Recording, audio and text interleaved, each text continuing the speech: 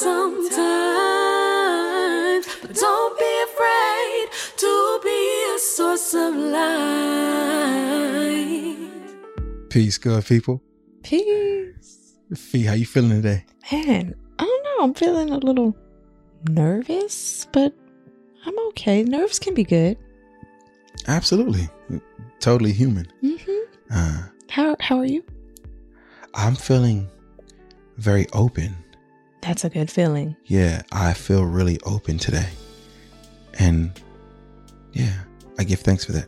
Thank you all for tuning in to another episode of Soul Affirmations with Felicia and Kariga. With Kariga and Felicia. And most importantly, you, the listener on the Black Love Podcast Network. Yes, yes, yes. It's a lovely day here in the Bay. It is. It's cooled off quite a bit. Yeah, and it's creating like a new flow for me. Mm-hmm. So I'm just trying to observe what that flow is going to be. Mm-hmm. But I'm grateful to be here. I can't deny it's a little bit harder getting out of bed when the temperature changes. Even harder getting out of pajamas. But I'm here. I'm here. PJs and all. Fee, you got an affirmation for us today? I do have an affirmation. And it comes from my book, actually. And it's on page 52 if you have your book. And it reads, "All I have in this moment is the present. Who I am in this moment is enough." All I have in this moment is the present. Mm-hmm. Who I am in this moment is enough. Mm-hmm. That's a bar. I would even dare to say how I'm feeling in this moment is enough as well. Yeah, but say that again. All I have in this moment is the present. Who I am in this moment is enough.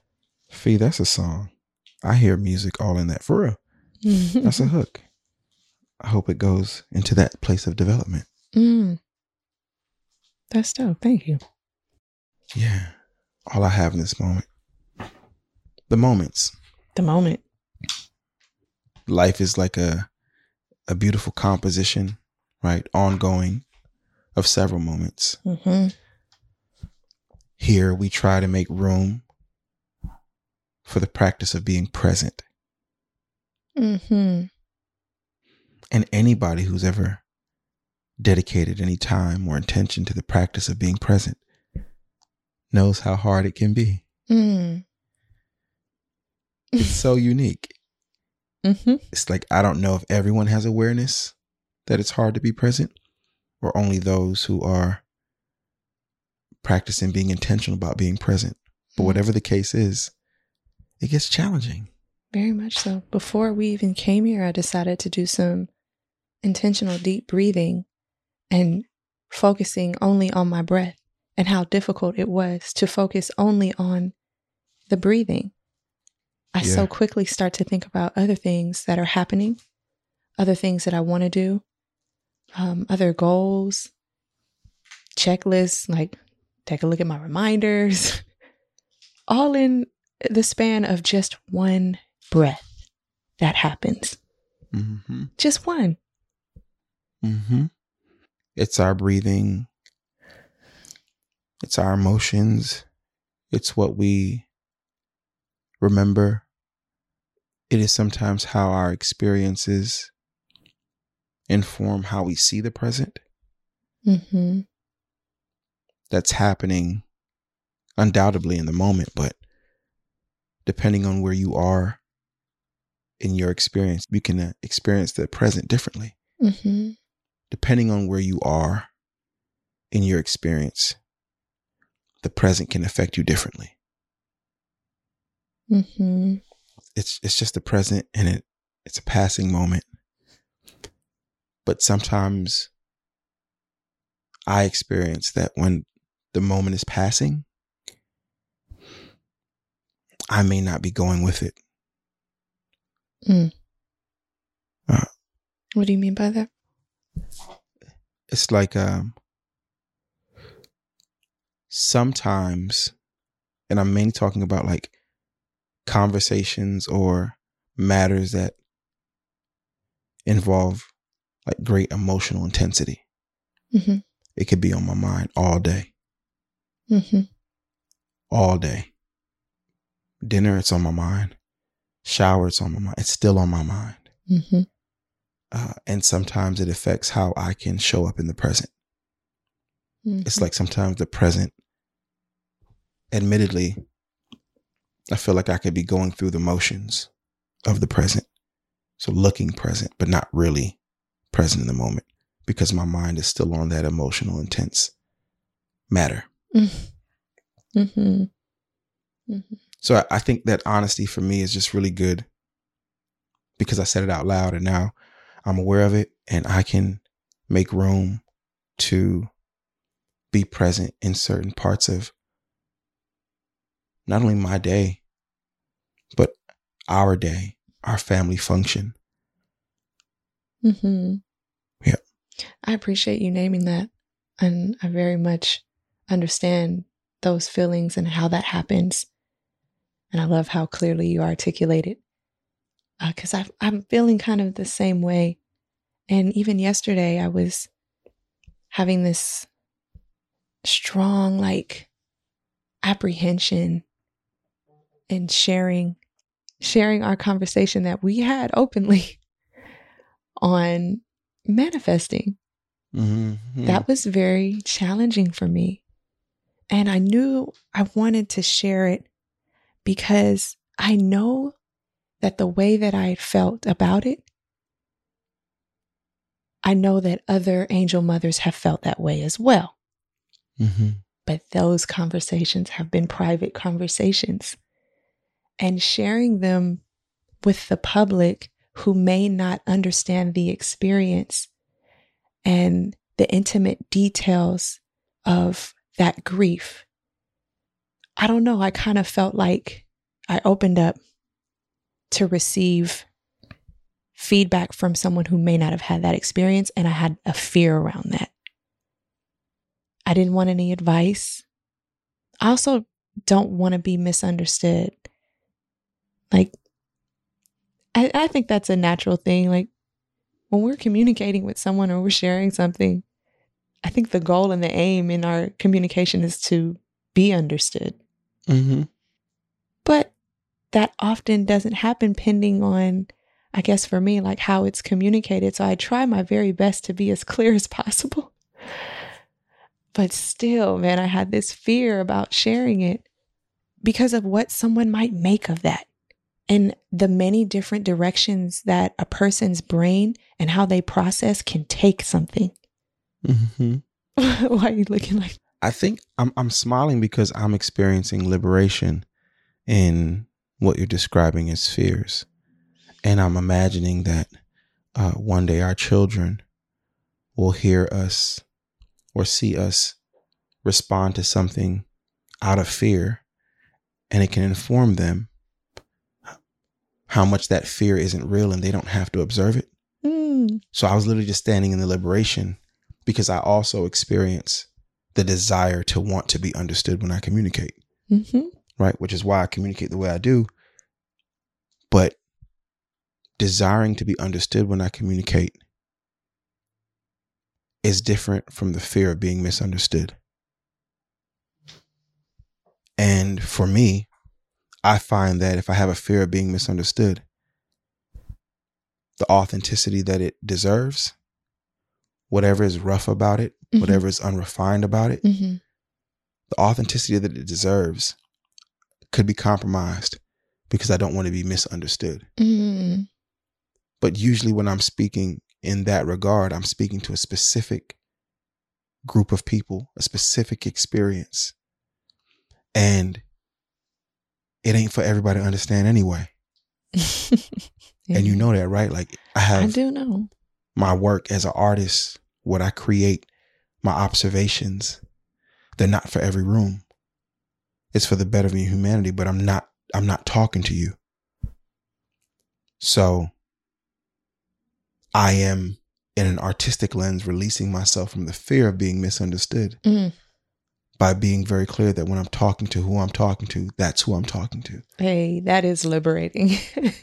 That makes me feel good, but I'm only able to identify that fear that I've had when you said it out loud. And I had no clue that we were connected on this particular strand. Really, in my mind, this was about you and the listener who can identify with you as a mother, because that was the context in which it was introduced. But the principle of the fear of being misunderstood was something I just saw how I've operated with it. And I've chosen to release myself from it. Hey. It is what it is, Slim. Hey, it is what it is. Well, thank you for that. Nah, I appreciate it. I wasn't expecting to find that. I did not expect to find it, but it pulled up. Yeah. Well, for the sake of talking about like this fear of being misunderstood, I think I was having a concern about being mishandled in the comments. In the comments, right? And it's crazy that this virtual chat place is having real impact on us, right? Because they're not just, even when they're a faceless account with no followers and no posts, the words sometimes feel very real, right? Especially around things that are so close to you, right? You describe your art, and I think even like my processing and understanding of my grief around the idea of manifesting is also my art too. Say that. Because it is my truth, right? And yes. So I am sensitive about how it's received. Yeah. And it's the most intimate of yourself that you choose to share. It is. It is the most intimate because it involves Kamayu. You, Kamayu, your family, like it's multidimensional. And I want to acknowledge the beautiful humanity in the fear of being misunderstood, for one, but also this idea not wanting to be mishandled or ill-advised. I know that in your writing and in your sharing, you've talked to us about people offering words that land in vastly different places than they intended them. Right. And the emotional labor that is created for you to work through their misplaced words.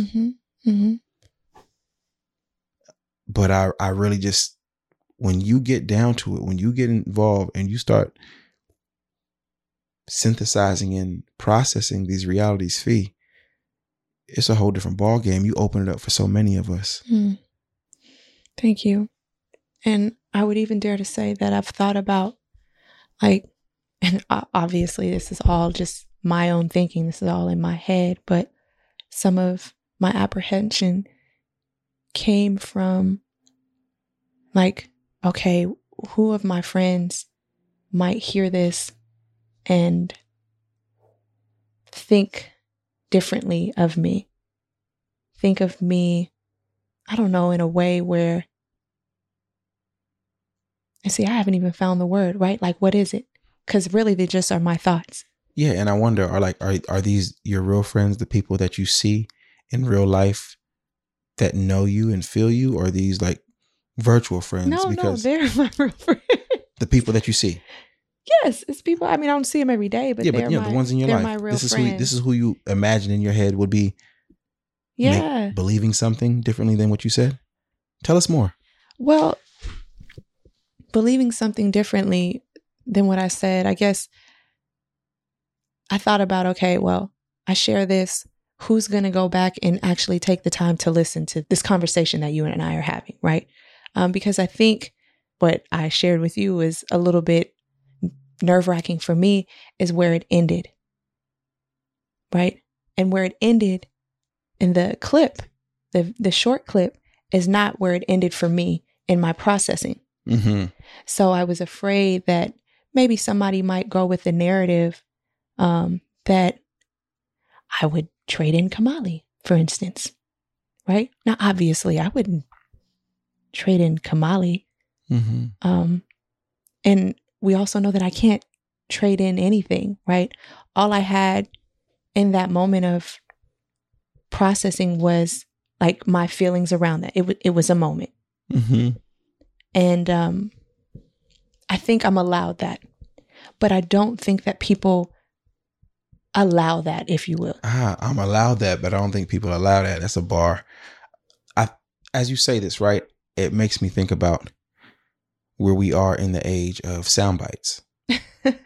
Right? Because look, that'd be enough to get a whole new thread started, right? Somebody hears a sound bite without context of what was said before or after the sound bite, and make up their mind that this is like truth, full of evidence. You know what I mean? But that's what makes this work courageous.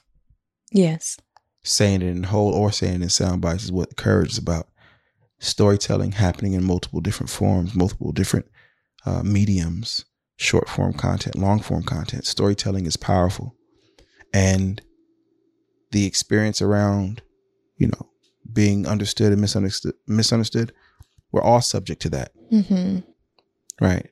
I think the powerful thing is to say out loud, I had this fear about being misunderstood. I think that's the most powerful part about this very human experience. You bringing us here with that truth, enough for me to find a new creative license, real time, of why I say, why I feel, why I move with the convictions I do. So that was given to me real time, and I need that right now. I need that right now. So that's a huge finding. So when I said I came here feeling open, this just reaffirms that I want to remain open in such a way to undo some of my own miswiring, to undo some of the damage of being misunderstood or mishandled. But ultimately, I have the opportunity or the responsibility, the ability to respond differently than the past. So I can stand in my truth with more patience for myself and be lesser impacted by the people who are misunderstanding me. It doesn't make me want to leave the hot seat if I'm in the hot seat. Whatever it is, I'm not leaving, because if I feel this way, I feel this way. I love that. I love what you just, you gave that to me. That's courageous. And I want to sit there. I want to be able to be confident enough to sit there. Because it is what it is. Yeah, but it takes work, man. Like, I think what's so unique about that conversation, like I said, it has taken almost 3 years to come to this understanding about myself. And very much like when I began investigating my grief, I wasn't confident in sharing. If you recall, and I know I've shared this here in our conversations, before Black Love aired, I was in gritting my teeth in tears, just in fear of how it would be perceived, how I could potentially be mishandled, people not having an understanding of the intricacies of grief, but also that it changes. How you feel changes. Like, you have your feelings in a moment and they change and so forth, right? Like, yes, the process is that. And I had this fear, like, okay, how I responded at that particular time, I may not feel that way anymore. I remember that. Yeah. But even with that, right, I had more courage at the time of the airing of Black Love, but it's still, you know what I'm saying? Like, I do. I'm listening while bookmarking this conversation for our children as they grow. Being able to hear, like, I've never heard this part of my parents' humanity. Right. And we all have these feelings. It's just that some of us express them, and some of us become a different version of ourselves because of these feelings. But we never said why we became a different version of ourselves. We just acquiesced. So figuring out who my parents are, what their voices are, and why their voices do what they do in this world. I've never had the insight that our children will get to have in this way of understanding our voices and our reasoning. So I was just bookmarking this as revolutionary work, not just for now, but for generations to come, particularly our children who will see us and then be able to hear this part of the processing, right? Because this is a harder conversation to get to with your child, I imagine. Granted, Kamali, it's really hard to have these types of longer conversations with her in general. Just in general. But she's still finding her language. Yeah, but I don't know when. I don't know when these conversations happen, because I've never seen them happen between parent and child. So I'm standing, my future self is thanking me for this courageous work, because it's also about relationships. This is also about love as a practice. This is also about our communication styles. This is also about how we show up in the world while showing up for one another. So it's, yes, we have a conversation around grief as an experience of love, but embedded in that are so many other things about our identity that I'm really glad we're leaving reference of, whether it's a soundbite or whether it's long form. This is important and revolutionary work. And I love that you come to it with honesty, not produced what I think people want to hear conversations. Right. I love the honesty that you bring in. It has been a staple for my love for you since becoming parents. What I see is intimate time. Like, hearing you this way is really important to me. So I just want to thank you for making room for that. Thank you. Thank you. Thank you. You were saying something, though, Fee, about the moments and how they change. Yeah. And how our emotions change. Yeah. And, you know, I can't say Kamali's name without laughing or smiling because she's so funny. Because she challenges the best parts of me. Mm-hmm. There's nothing in this world I know as consistent as Kamali. I don't think anybody has her beat in terms of consistency. And that can be consistently changing her mind, right? I got you again. You thought I was playing with this toy. I want the toy you have in your hand. She does this to me often. Obviously, I'm just venting. But I can't think about Kamali without smiling. She brings me that much joy. Mm-hmm. Mm-hmm. But my smile with Kamali, about Kamali, doesn't mean that I'm not still investigating my feelings around Kamayu. Right. And I want to say this. There were moments where we were experiencing joy. And I had a fear around showing that joy as an outward expression to the public. Man. Not because I didn't want them to see you experience this joy. I didn't want you to experience somebody rushing you or making a statement about how things are all better. Yeah. Or how God does everything for a reason. And it's like, all right, it's like, cool, but you don't know the reason. No, it's all good, Slim. God, but you don't. The only person, he only talking to you. No, You're the only one that hear him. Nah, but Slim, here's the thing. He's doing it for a reason. The creator's doing it for a reason. And you don't know that reason. So you don't know that reason. Stop.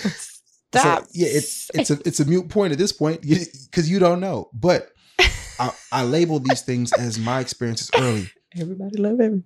Everybody. He's a genius. But I say this as, this is part of what I've experienced as apprehension or fear. Yeah. And it isn't that I didn't want to show folks outwardly what we were experiencing as joy. It's just that it was about what that would be for you. Right. And something really, really dope happened the other day. I get a lot of courageous truth from artists in my cipher. Right. One of them being the guest we had on the show, Rex Life Raj. Mm-hmm. Right. And his experiencing of his emotions and his truth and how he expresses them. Mm-hmm. But I was also listening to a conversation the other day with LaRussell. Mm-hmm. Okay. And he said he was in an interview and somebody was like, you're a happy guy. And he was like, why did that bother me? And not only why did it bother me, I had to find out why it bothered me. Why did it bother me to be described as happy? What's wrong with being happy? Is that an assault on my character? He's not saying this, but he is saying, what's wrong with being happy? Why am I challenged by this? It's not an insult. And then he realized when that person said, you're a happy guy, it impacted him because he said it felt like a constant. And he says, yeah, I am happy. like I am other things. Yeah. Because happiness is an emotion and it changes. Yeah. And I've also been sad and I've also been disappointed. And he named all these other things that felt way more complete to me. That way, when somebody says, you know, hey, you're happy now. Now being the operative word in this moment, not as a continuum. Not as a continuum or a final place. Or a final place.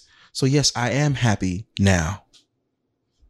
And if my body language change, will you have the courage to say, are you upset now? Right? Right. Or are you grieving now? But most people don't have room for the grief or the anger. They have room for happy because it's convenient. Mm. And once it is, we can move past it and we can be happy together. But I haven't seen it work that way. Mm. I stand in the power of my joy. I stand in the power of the smiles, coos, laughters, and giggles that Kamali brings me. Right? That is true. Mm-hmm. And I'm also still exploring Yep. the thoughts, the feelings, the fears, obviously, Mm-hmm. that are still very much present with you till this day. But Yeah. you know, that's okay. Yeah.